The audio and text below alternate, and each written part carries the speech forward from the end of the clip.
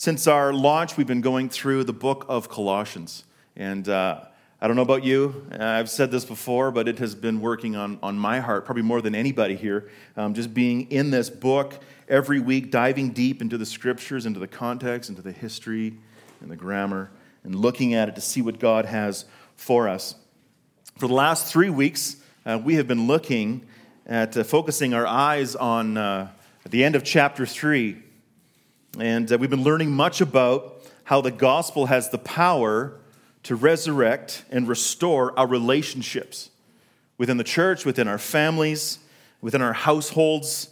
And we've learned much about the gospel, that it can resurrect our fallen relationship between husbands and wives, producing submission and love. Learning that the gospel can also resurrect the fallen relationship between parents and their children, and fathers and their children as well, producing obedience, grace-induced, gospel-motivated, spirit-empowered obedience and encouragement. And then we see within this text at the end of chapter 3 something that seems somewhat strange to us, something peculiar within these household rules that Paul is teaching, especially when we read it within our modern context, the inclusion of slaves within the household. And so let's start by reading Colossians chapter 3, verses 18, and then into chapter 4, verses 1. Colossians 3, 18, into chapter 4, verses 1. So we're going to start back just looking at the family as well here. Wives, submit to your husbands, as is fitting in the Lord. Husbands, love your wives and do not be harsh with them. Children, obey your parents in everything, for this pleases the Lord. Fathers, do not provoke your children, lest they become discouraged. And then bondservants, slaves, obey in everything those who are your earthly masters, not by way of eye service as people pleasers, but with sincerity of heart, fearing the Lord. Whatever you do, work heartily as for the Lord and not for men, knowing that from the Lord you will receive the inheritance as your reward. You are serving the Lord Christ. For the wrongdoer will be paid back for the wrong he has done, and there is no partiality. Masters, treat your bondservants justly and fairly, knowing that you also have a master in heaven. Let's pray. Lord, we thank you for your word. We thank you that through men, through chosen men, your Holy Spirit wrote the Scriptures. Wrote the Scriptures sufficiently, inerrantly, full of truth for us today, so that we can come to know the Lord Jesus Christ and the salvation found in him, and ongoing sanctification, and looking forward to future glorification as we await the Son's return. We thank you that your word teaches, that it admonishes, that it guides, that it encourages, that it equips us for the work of ministry. And so we thank you for this text today, although it seems strange in our context, something far off, something removed by thousands of years and across the planet. But Lord, we know that your word is always true, it always applies, it's always relevant. And so we ask for your Holy Spirit to illuminate this text to us, teach us what you have for us, and guide us. We love you and thank you for your word. We pray this in Christ's name. Amen. And so from reading this text, we can easily understand the Bible's teachings towards the family, right? It's pretty clear to us. Wives and husbands, children and parents, fathers and children within the household. But we see this strange thing here, something very foreign to us and our context. Something that almost seems contradictory to Scripture. We see the inclusion of slaves within the household rules. This is very strange to us. Slaves, obey in everything those who are your earthly masters. So what do we do with this? What do we do with this? We do not have slaves in our households today. Is this one of those texts that we just jump over and we say, well, that was for that time. That's out of context today. It's irrelevant. In fact, it's old news, so we should just jump over that and move on to something new. Is that what we do with God's word? No, we don't. We treasure every word And we know that His Spirit guides us and leads us. And there is things to teach us in here, principles from God's Word in the context of slaves in the household that we need to learn. And so in order to understand this and apply God's Word today in our lives, we're going to have to peel back a bit of an onion here of history for us to understand what's going on. And this should be strange. This should be very foreign to us, this idea of slaves within our homes. It's way out of our culture, way out of our context. Any concept that we would have today of slavery, we often run back to the Americas and the slave trade and even South Africa. There is modern forms of slavery today, but in our Western culture, this is just not here. It's just not a part of us. So the first thing we want to say is that in the common household in Colossae, this was written in about 62 A.D. It was kind of a usual thing. It was a very common thing to have families with children, not like the families we have today. Our average birth rate here in Canada, I think, is 1.6 children per home. Back then, you would have had many children. You would have had many young children in the household. There would also be older children. There would be married adult children in the homes and their spouses. There would have been grandparents in their home. And then there would also be household slaves in the home. This is a very common thing. It was widespread through the Roman colonies. Slavery was a normal part of everyday life. It was, in fact, a very integral part of the society and economy of that time. That would also mean, as Paul is writing here, as he's addressing slaves, that there would be slaves in the church. There would be owners of slaves in the church, and there would be slaves in the church. It seems very strange to us. Slavery was normal. First, it was really common within the society. One historian suggests that nearly 1/3 of all the Colossian people in the city of Colossae would likely have been slaves. And that would mean that many of the Colossian church members would have been slaves as well. Now, slaves at that time, you were often born into slavery. Slavery at that time came about through military conquest or war. Slavery was not largely racially fueled. Slavery knew of every different kind of person. As the military would come in, they would conquest the land and take people for themselves as slaves. And so it's a little different than what we would often think about today. There would also be very many different types and positions and ranks within the slavery, from hard laborers, salt mine workers, farm hands, building Roman roads. And then we have this also, a domestic slave, which is what Paul is talking about here. Domestic slaves within the home, from caretakers to child care workers to managers of estates, even business directors, even lawyers, even doctors were parts of the slavery at that time as well. So when you think of Paul addressing the conduct of slaves within the context of the household, let's not immediately think of the American South. Even though there would have been much brutality in slavery back then as well, especially outside of the household slavery, households would not have been perfect as well. There would have been brutality and injustice as well in the homes with these slaves. But for the most part, the slaves Paul is referring to in this context were domestic slaves. They were valuable workers in the home, those who were integral to the part of the everyday home life. So when you hear the word slave in our text today, just think of a household servant. Yes, they're owned. Yes, they are not free, but it's not the hard laboring slave out in the salt mines. And so with that in mind, because we don't have slavery in our context today, the closest way that we're going to apply this, because we don't have slaves in our home, and the Bible does not condone slavery, the closest way that we can apply this is how we work, our working relationships, places of work.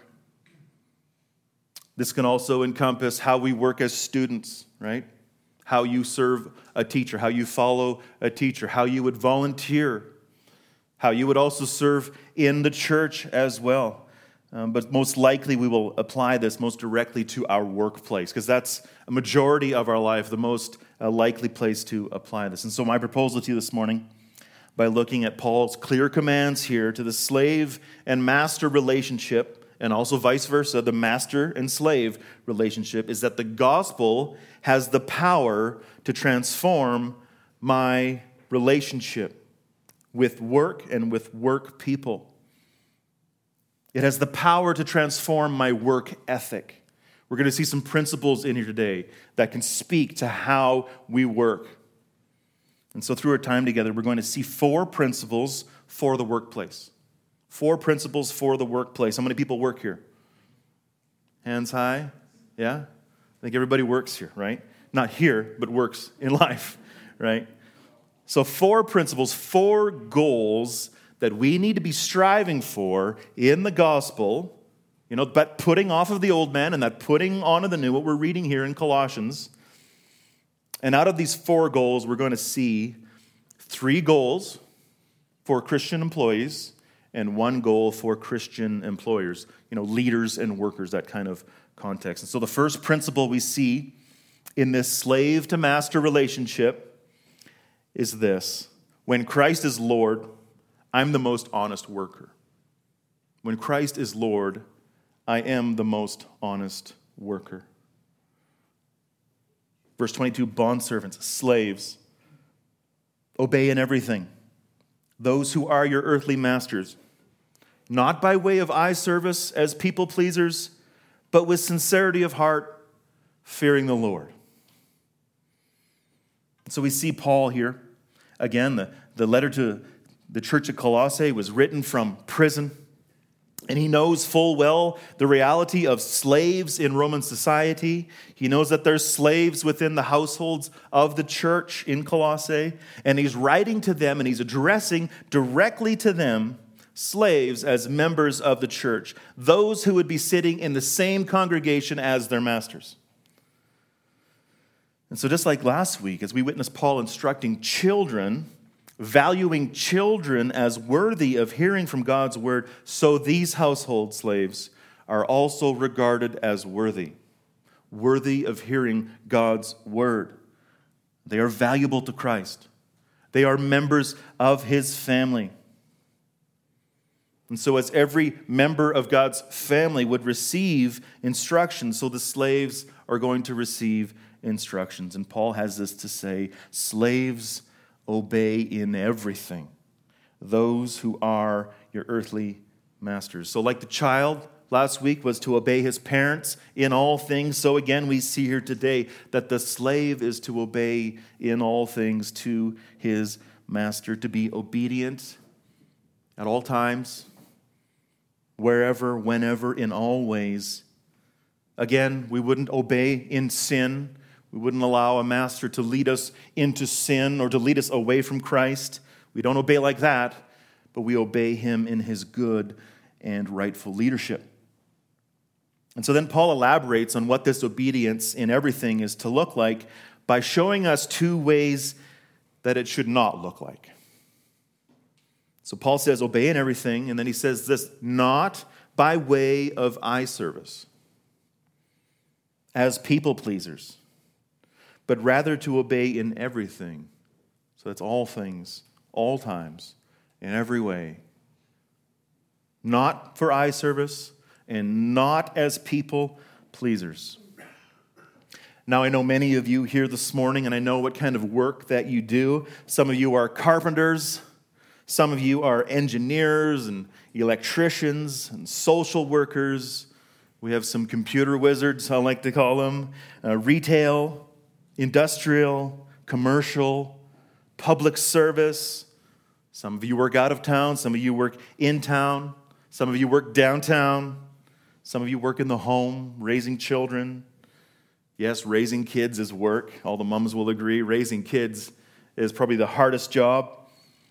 And so there are many different occupations among us, right? One of the most common things we all share in this world is that we all work. We have been designed to work. And work takes up a big chunk of our time. In fact, you just have to do a simple equation. Look at 40 hours a week, average working lifespan, and you're looking at about 100,000 hours spent working. And that's a very conservative number, especially for Alberta. So work is a big part of our lives, and it's a big deal to God. And God has something to teach us in regards to how we are to work.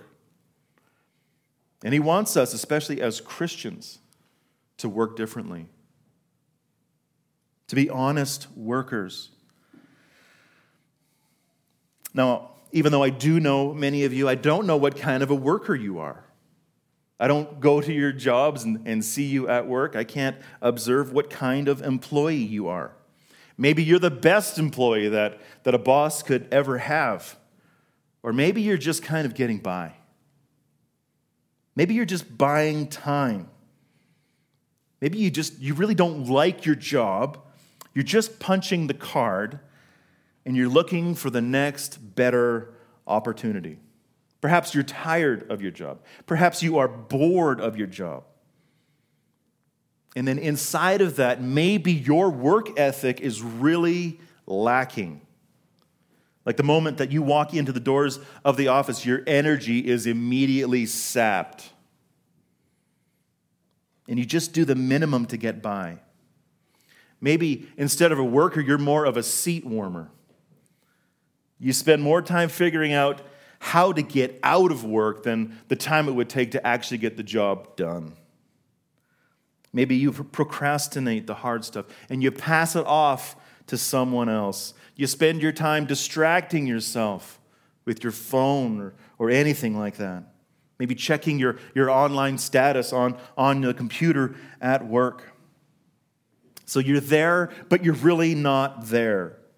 You're not really fulfilling the requirements and responsibilities that are on your job profile.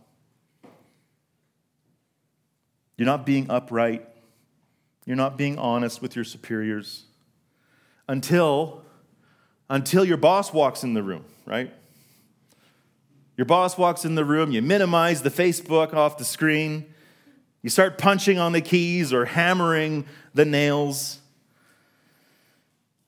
You throw a little flour on your face. All of a sudden, you look really busy, right? You look really busy. Anyone ever do this? Anyone ever do this? I think we've all done this at some time or another. Maybe your whole crew looks like this that you work with. The boss pulls on site and someone says, "Hey, guys, look busy. Boss is here." And as your boss walks up, you look like you're getting things done. Your boss asks how the morning has been. And you kind of make something up. "Yeah, it's been great." And then you start to tell him how great of a boss he is. That you've been working really hard. And that your boss is so lucky to have an employee like you. And then you start to tell him, "Man, are you losing weight? You look really good. You get a haircut." Maybe this isn't you, but do you ever work with somebody like that? They drive you crazy. You know the guy that when the boss shows up, he just completely changes his character. We have names for those kind of people. Probably not some we should share here. Suck-ups, brown-nosers, other names as well. Well, Paul says when slaves do these things, and when we do these things, we are being dishonest workers. And he says we're merely working for eye service. And we only really put out when someone is watching. And the reason that we do this is because we're people pleasers. We're trying to keep up appearances, trying to look like somebody we really aren't. Ultimately, we're just being hypocrites, right? So rather than being upright and honest workers, we are living a lie. Proverbs 12:22 says, "Lying lips are an abomination to the Lord, but those who act faithfully are his delight." So I don't know where you are on this spectrum. I'm here. I'm guessing many of you guys are top workers. You guys are hard workers, and I trust that, but I'm sure at times we struggle. And I'm sure we can identify with this at times as being people pleasers, We long sometimes to be people that we really aren't, and it can be obvious in how we work, right? Paul says we're not to serve like this. This is not the character of a Christian. This is something we need to be putting off in the power of the Holy Spirit. Although this may be your old way of operating, your old MO, this is not the new way that's been purchased in Christ. This is not the new way to work. So as the gospel transforms our minds, our hearts, and our actions, we are to be different. We are free from that old man, that old way of operating. And Paul says, instead of being people pleasers, working for eye service, we are to be doing what? We are to be working with sincerity of heart. Why? Fearing the Lord. Sincerity of heart, fearing the Lord. So this sincerity of heart literally means being single-hearted. Not having a divided heart. It's undivided devotion. So it's more than just being upright. It's about having your heart fully engaged, your whole being fully engaged to what you are doing. And so in the case of work, that would be towards what your boss asks, to what your teacher asks, or if you're in the military, what the sergeant asks. And ultimately, we are to have an undivided heart in service and work unto the Lord, fearing the Lord. Friends, the amount of our reverence for your eternal master is often revealed in the amount of reverence for your earthly master.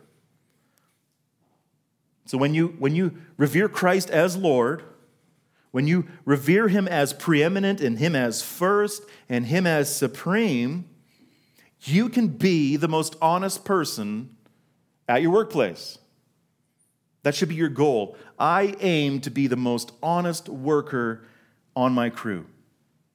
Because in Christ, we can obey in everything those who are your earthly masters, and not by way of eye service, not as people pleasers, but how? With sincerity of heart, fearing the Lord. So when you think about how you work, your everyday, your week in and out, would you say you are working with a sincere, undivided, wholehearted work ethic in your workplace? Goal number 1 for Christians is this: Christian workers, in any situation, when Christ is Lord, I am the most honest worker. I'm the most honest worker. So as we set out and we focus on Jesus as Lord, we will serve our earthly masters with utmost respect and honestly. And this is even emphasized stronger in this next section, where we're going to learn goal number 2. When Christ is Lord, I'm the most motivated worker. So honest worker, motivated worker. Verse 23, whatever you do, work heartily, as for the Lord and not for men, knowing that from the Lord you will receive the inheritance as your reward. You are serving the Lord Christ. So building off this, obey everything from verse 22, Paul now commands that these household slaves, in that whatever they do, they are to work heartily. That word heartily is for the Lord and not for men. So this word heartily is not the same word for heart in verse 22. This word heartily comes from the Greek word psyche, which in Scripture is usually translated soul. So this encompasses the mind, the will, the conscience. Basically, psyche is the center of your being. It is your life. It is your soul. It is all that is within you, where you think, where you feel, and where you will. It's where decisions are made.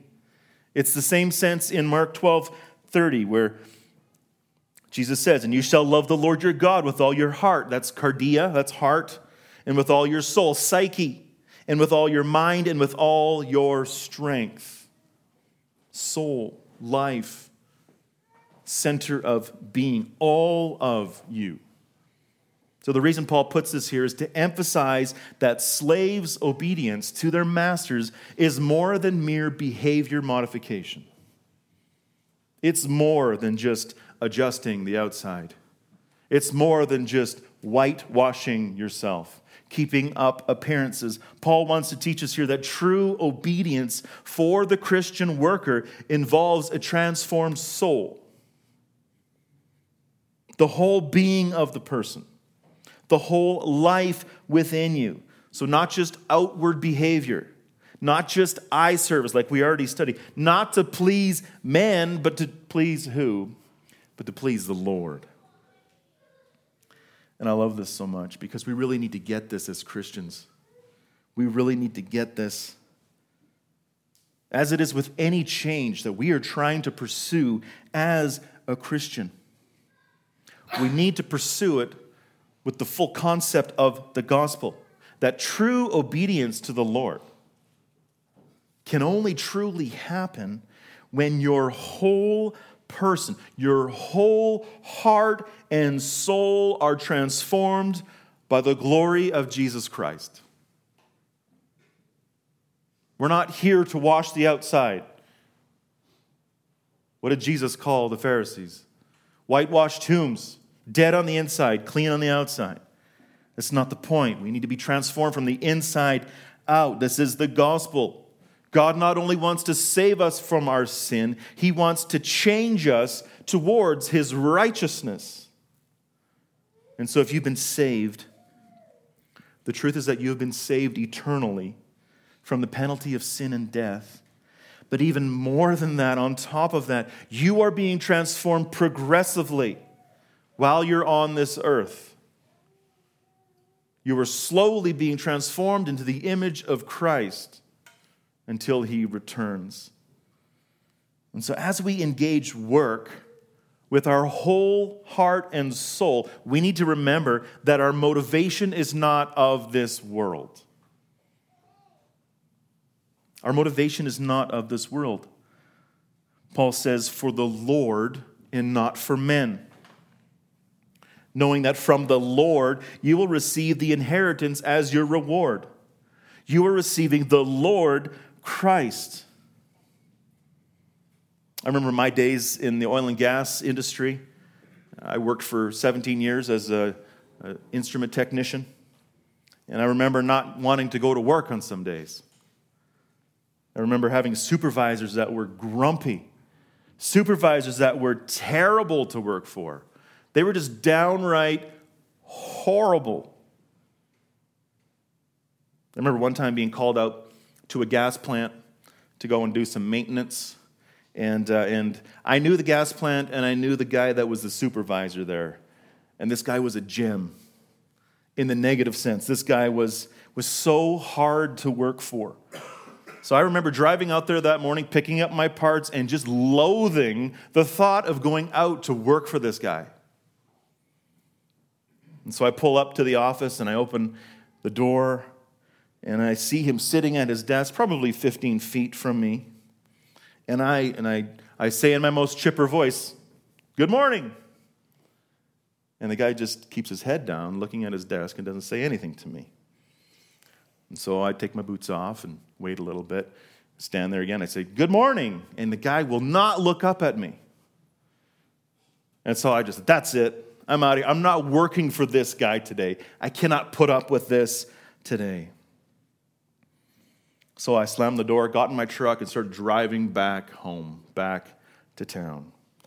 I was furious because I've worked for this guy before, and this is the same old experience over and over and over again. Have you guys ever worked for anybody like that? You ever worked for somebody that's just so hard to work for? Sometimes you just want to run away rather than to deal with them, right? Well, my response to that was completely sinful. It was completely sinful. It was so wrong for me as a Christian to just leave. I needed in that moment to remember that I was a Christian, that I was not ultimately working for this man, that I was there to work for the Lord. And that my reward is not in this man's praise or even in my paycheck. I needed to remember that in my serving, regardless of how difficult people can be, my motivation and my heart for working doesn't end with man. It ends with Jesus. He is my ultimate master. He is my ultimate Lord. And 3 times we see Paul here stressing the lordship of Christ. Do you see that? For the Lord, from the Lord, serving the Lord Christ. That word Lord can also be translated master. He's got a wordplay going on here. Jesus Christ is master 3 times, emphasizing this. He is our master. And so for these household slaves that Paul is addressing, he wants them to know that although they are not free, although they are still slaves, although they may not like what they're doing and they may despise their earthly master, even for slaves, they can work with their whole heart and soul, regardless of the situation, because their true and eternal master is in heaven. You're working for him. He is where your hope is to be found. He is where your joy is to be found. He is our motivation. He is our fuel to continue. And when Christ is Lord, I can be the most motivated worker. So how about you? In your everyday work situation, in whatever you're doing, what is motivating you to continue? What is moving you along the rails in your job? What gets you up in the morning and gets you to work? Are you motivated by this world? Are you motivated by a paycheck? By a bonus? By a promotion? By the approval of man? Or are you not motivated at all? Maybe you have no motivation. And perhaps instead of being the most motivated worker, you are the least motivated worker. Maybe instead of being the first one in the door, you're the last one in the door. Instead of being diligent to get a project done, you're always late. Do you take longer breaks than you should? Do you spend too much time gabbing with your friends at work than you should? Do you take advantage of the perks of your job or your workplace? Do you cut corners? Or how about this? Are you just plain lazy? Are you just plain lazy? Proverbs 10, 4-5. A slack hand causes poverty, but the hand of the diligent makes rich. He who gathers in summer is a prudent son, but he who sleeps in harvest is a son who brings shame. You ever think of your attitude at work being that way, bringing shame unto the Lord and how you work? So friends, your work ethic is a reflection of your perspective towards the Lord Jesus Christ. And so how are we doing at this? How are we doing at representing Christ in the workplace? How is Christ revealed through your work ethic? When you go to work, when you raise the kids, when you go to school. So what is your motivation? Are you working with all of your heart and all of your being, working with excellence for the one who is most excellent? Are you working towards the inheritance of seeing Jesus face to face? The inheritance that is in heaven, the ultimate reward of Christ, being in his presence, in his glory forever and ever. Remember Colossians 3, we've already studied this back in verses 1-4. If then you have been raised with Christ, seek the things that are above, where Christ is, seated at the right hand of God. Set your minds on things that are above, not on things that are on the earth. For you have died, and your life is hidden with Christ in God. And when Christ, who is your life, appears, then you also will appear with him in glory. Friends, we got to remember, this is not our home. This is but a breeze. Here today, gone tomorrow. We are working here as unto the Lord. Our mind should be set on Him, not looking for rewards here, but looking towards our reward that is in heaven. Jesus is your Lord. He is your master. He is your reward. And so worship Him by working for Him. When Christ is your Lord, you are the most motivated worker. So in the gospel, not only are you the most honest and you are the most motivated worker, in the gospel, you are also the most humble worker. Verse 25, for the wrongdoer will be paid back for the wrong that he has done. And there is no partiality. So although this household slavery would generally be different than what we would readily understand, in the Americas in the 17th and 18th centuries. Although it's different, we don't want to romanticize this slavery. We don't want to make it something more than it was. Slavery was still rooted in evil. It is rooted in sin. God never made up slavery. It is a result of sin. And although these household slaves would have had it much better than those working in the salt mines and building the Roman roads, there would still be many cases of injustice and abuse, neglect. There would have been harsh rule in some of these households. This is the human nature.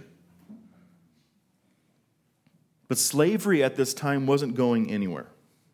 It was here to stay. It was here to stay for a long time. It's estimated that within the Roman Empire, there would have been up to 10 million slaves. We also have to remember that at that time, there was no liberal democracy.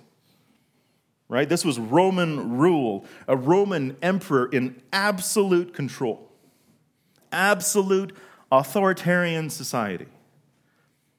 Decisions were made from the top, and Christianity was so small at this time. It didn't have a ton of influence yet. Even though Christianity was changing the world around it, it was a very tiny influence. And Paul, knowing all of this, knowing that slavery was sin, knowing that ultimately no man should own another man, he still calls the existing Christian slaves in the midst of this slavery to ultimately trust the Lord amidst the situation. And in that obedience, he called them to leave the justice to God. He says, for the wrongdoer will be paid back for the wrong he has done, and there is no partiality. So although it would be really tempting for a slave to retaliate against the wrongs that are done, against injustice, against harsh rule, Paul calls these Christian household servants to go against what their flesh would want to do the right thing by leaving the repercussions of this sin to the Lord. So how much more ought we who are free, we who make money for our work, how much more ought we leave the justice to God? Romans 12, verses 17 to 19, says it very well. Repay no one evil for evil, but give thought to do what is honorable in the sight of all. If possible, so far as it depends on you, live peaceably with all. Beloved, never avenge yourselves, but leave it to the wrath of God.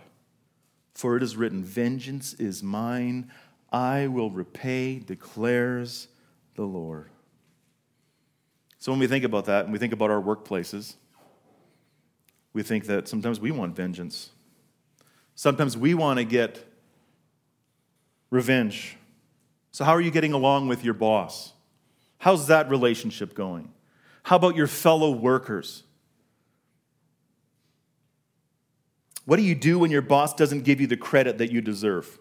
Or someone else takes the ideas that are yours and they make them their own? How do you react when you don't get that raise? Or if you're being shifted to a different department that you don't want to work in? Or you're not getting that project or that promotion that you desire? Does it lead you to grow bitter? Does it lead you to get angry? Does it lead you to gossip? Does it lead you to complaining? Does it lead you to grumbling? Does it lead you to divide? Does it lead you to bad work politics? Do you come home from work and do you stew over the issues that are happening? Are you wanting justice for yourself? And are you going to get justice for yourself? Here again, the words given by Paul. The wrongdoer will be paid back for the wrong he has done, and there is no partiality. God is the just judge, and we are not. We need to leave the justice to him. He will repay evil. He will. Both now or in eternity. One commentator says, the force of this warning of reassurance is twofold. It encouraged harshly treated slaves that their masters could not escape due judgment in the final judgment, if not in this life. And it warned the slaves themselves to maintain their own high standards of integrity so far as possible. This is the humble path that is set before us in Jesus Christ, who taught us to turn the other cheek, to take the high road, to take the hard road, to take the higher path, to walk the way of integrity, to leave justice in the hands of God, to be the most humble person in your workplace. And so are you seeking justice here and now, or are you seeking to follow in the humility of Jesus Christ? Christ modeled humility so perfectly. Philippians 2:3-8. Think about this as you approach this feeling of injustice in the workplace or somebody else who's done you wrong. Think about this as you think about them. Do nothing from selfish ambition or conceit, but in humility count others more significant than yourselves. Let each of you look not only to his own interests, but also to the interests of others. Have this mind among yourselves, which is yours in Christ Jesus, who, though he was in the form of God, did not count equality with God a thing to be grasped.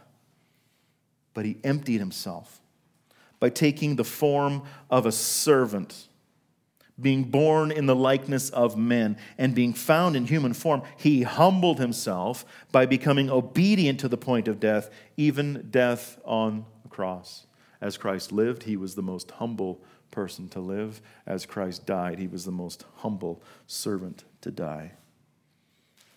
So friends, when Christ is Lord, you can be the most humble person in your workplace. You can let things go. You don't have to fight back. You don't have to let these things bother you as much as they do. We have to remember that the Lord has his hands all over this, and he is in sovereign control. So even when we get wronged, we can show grace and love in the humility of Christ. And so if Paul believed the gospel was powerful enough to transform household slaves into obedient, honest, motivated, humble workers, how much more can we obey in the workplace? Can we be honest in the workplace? Can we be motivated in the workplace? Can we be humble in the workplace? Friends, you and I represent Christ to the watching world. Our conduct is on display, and it speaks volumes as to the condition of our hearts. When you think of your workplace, do you ever think of God's sovereignty in bringing you to that workplace? That he brought you there as a shining light of the gospel to a world of darkness around you. God has a purpose for you at work. So remember, your purpose is to shine the light of Christ, to reflect his grace, to show his mercy, to walk in humility, for he is the Lord. God will repay. Justice is coming. He will repay. And then Paul concludes his commands, these 3 commands for these slaves, and then he turns to the Christian masters in the congregation. And he says, "Masters, treat your bondservants justly and fairly, knowing that you also have a master in heaven." And so the point here is this: when Christ is Lord, I'm the most gracious leader. When Christ is Lord, I'm the most gracious leader. So in this first century, masters would have absolute ownership over their slaves. They could do whatever they wanted to their slaves because the slaves were their property. And like I said, it wasn't uncommon for injustice to be done to these helpless people. But Paul wanted to remind these Christian masters in the congregation that if they are truly Christians, the way that they lead their servants, their slaves, has massive consequences. So not only do these slaves serve their earthly masters as unto heavenly masters, so too do earthly masters treat their slaves justly and fairly as unto their own heavenly master, because the ultimate master is watching. So slaves and masters who are Christians, I love this, it's saying here that they are equal in God's eyes. As these masters and slaves were all members of God's church, they were all members of God's family. That means that they were all brothers and sisters in the Lord.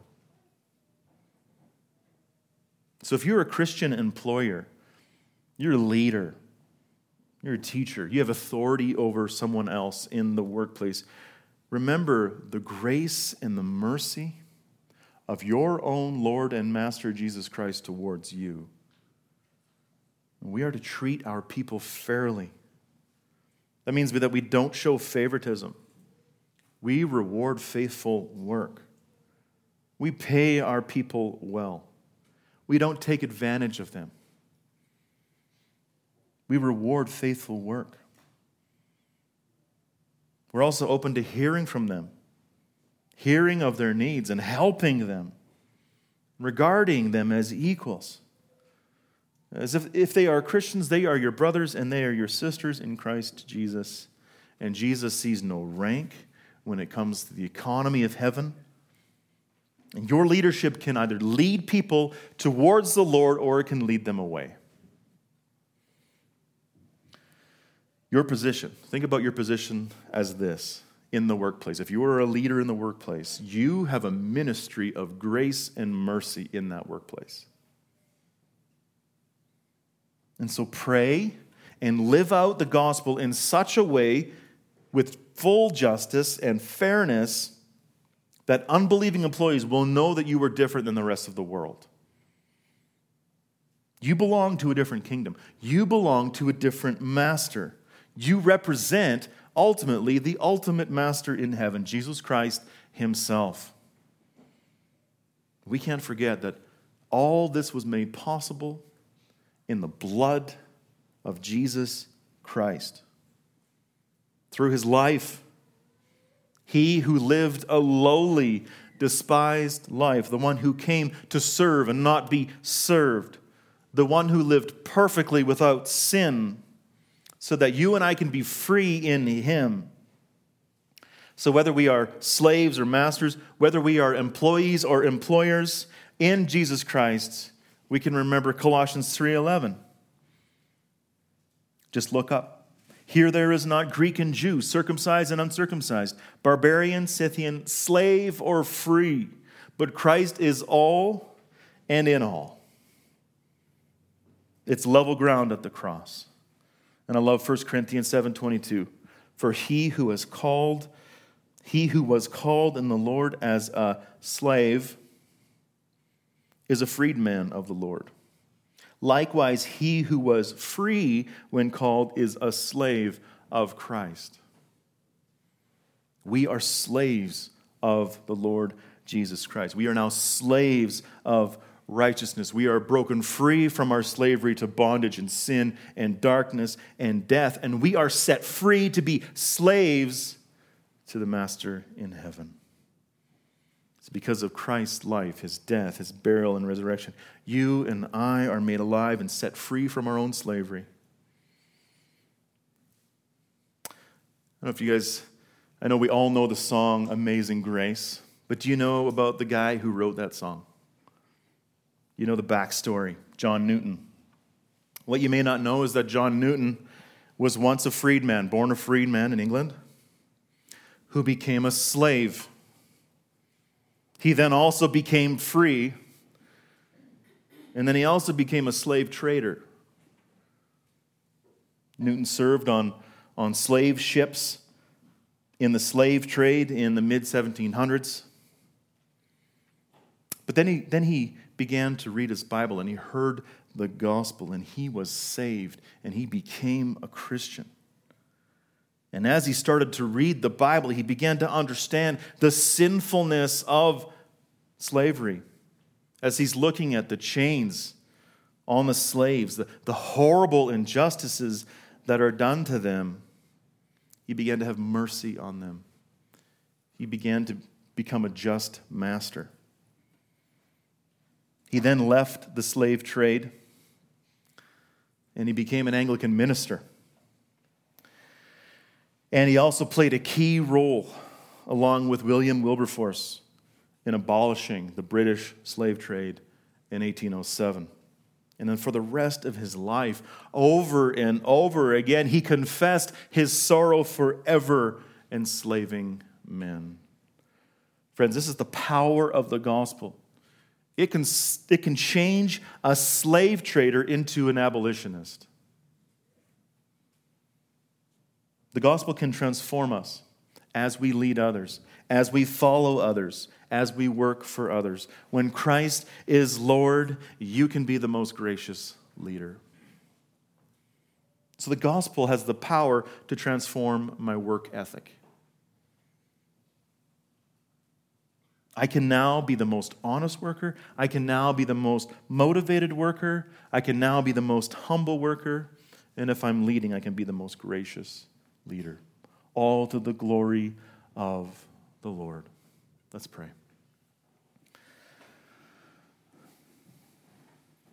Lord, as we read this and we see this, slavery at this time, and even though it boggles our mind as it's so far removed from us, we do see, Lord, that you have principles to teach us. And Lord, we pray that those principles would be applied deeply.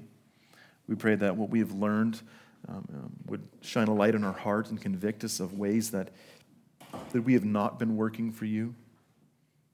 Help us in our workplaces to be shining lights for the world around us.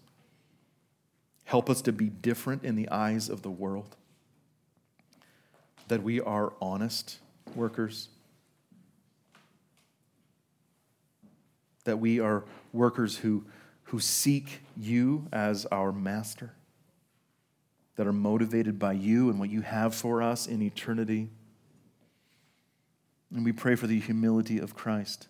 None of this is possible apart from the humility of Christ. And Lord, we thank you that at the cross, when he died for us, you gave us his righteousness, his perfect life, applied to our account, and that you declared us righteous. We who are so undeserving of grace, we who are sinners deserving of eternal punishment, you shone grace and mercy towards us. And you gave us his righteousness, and you freed us from our bondage of sin. And you set us free to be slaves to Jesus Christ. Help us today to understand this and apply this as we go to work on Monday morning, as we go to serve. Help us to shine like Christ in the workplace. And we ask this in the strength of the Spirit in the name of Jesus Christ. Amen.